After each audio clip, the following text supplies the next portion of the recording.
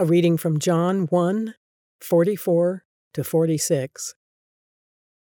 Philip, like Andrew and Peter, was from the town of Bethsaida. Philip found Nathanael and told him, "We have found the one Moses wrote about in the law, and about whom the prophets also wrote, Jesus of Nazareth, the son of Joseph." "Nazareth, can anything good come from there?" Nathanael asked. "Come and see," said Philip. Man, I just love these little vignettes, these pictures of people discovering Jesus in the Gospels.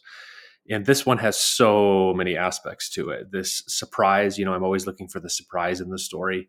The surprise, of course, is that the Messiah of the world would come from a backwater, wrong side of the tracks village that everyone knew about called Nazareth. I could focus on that for a while, but instead I'm going to focus on this "come and see" line, which would become famous line. Nathaniel, or Philip says to Nathaniel, "Come and see." And what Philip knows here is that Nathaniel is, of course, skeptical. Can anything good come from Nazareth? And what Philip also knows is that the absolute best evidence you could ever show a skeptic is Christ himself. A revelation from Christ himself is going to be the absolute best evidence for any skeptic. And this is important even today. I have talked several times, I think, on this podcast about my own understanding of the art and craft of sermon writing and of preaching.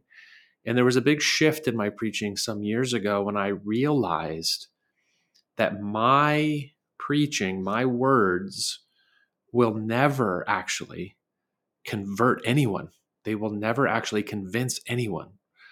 All they can really do is say, like Philip said, "Come and see." All my sermons could ever really possibly hope for is that they might create an environment in the room in which people can experience and encounter the risen Christ. So that's been a shift in my preparation. It's been a shift in my posture towards preaching. All I'm trying to do is pray through the sermon that the Holy Spirit would create an atmosphere, would create a setting, a platform in which people sitting in the pews would behold Christ in their spirit, in their imagination, in their heart, in their mind. That's what I'm trying to do. And what's so exciting then is when, people have these revelations. They come to me after the sermon and they say, "Here's what I heard from the Lord during your sermon."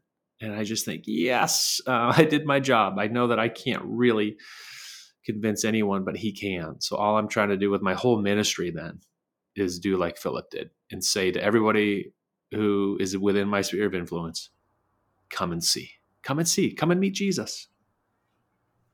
Is a question sort of implied with the "come and see"? What do you mean? Well, I mean, come and see, but he's really,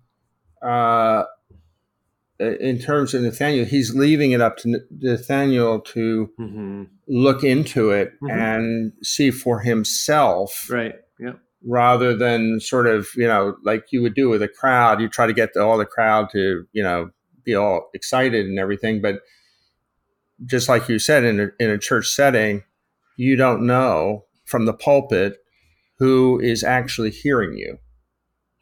You can't know that. I leave that into the sovereign plan of God. I'm not trying to manipulate that at all. I trust that some people have ears to hear, some people might not, but God knows. And that's what happens here, isn't it? Mm-hmm. I mean, it's not just in this thing, but I mean, he doesn't try to, oversell the idea of coming and seeing. He is inviting him to judge for himself. Right.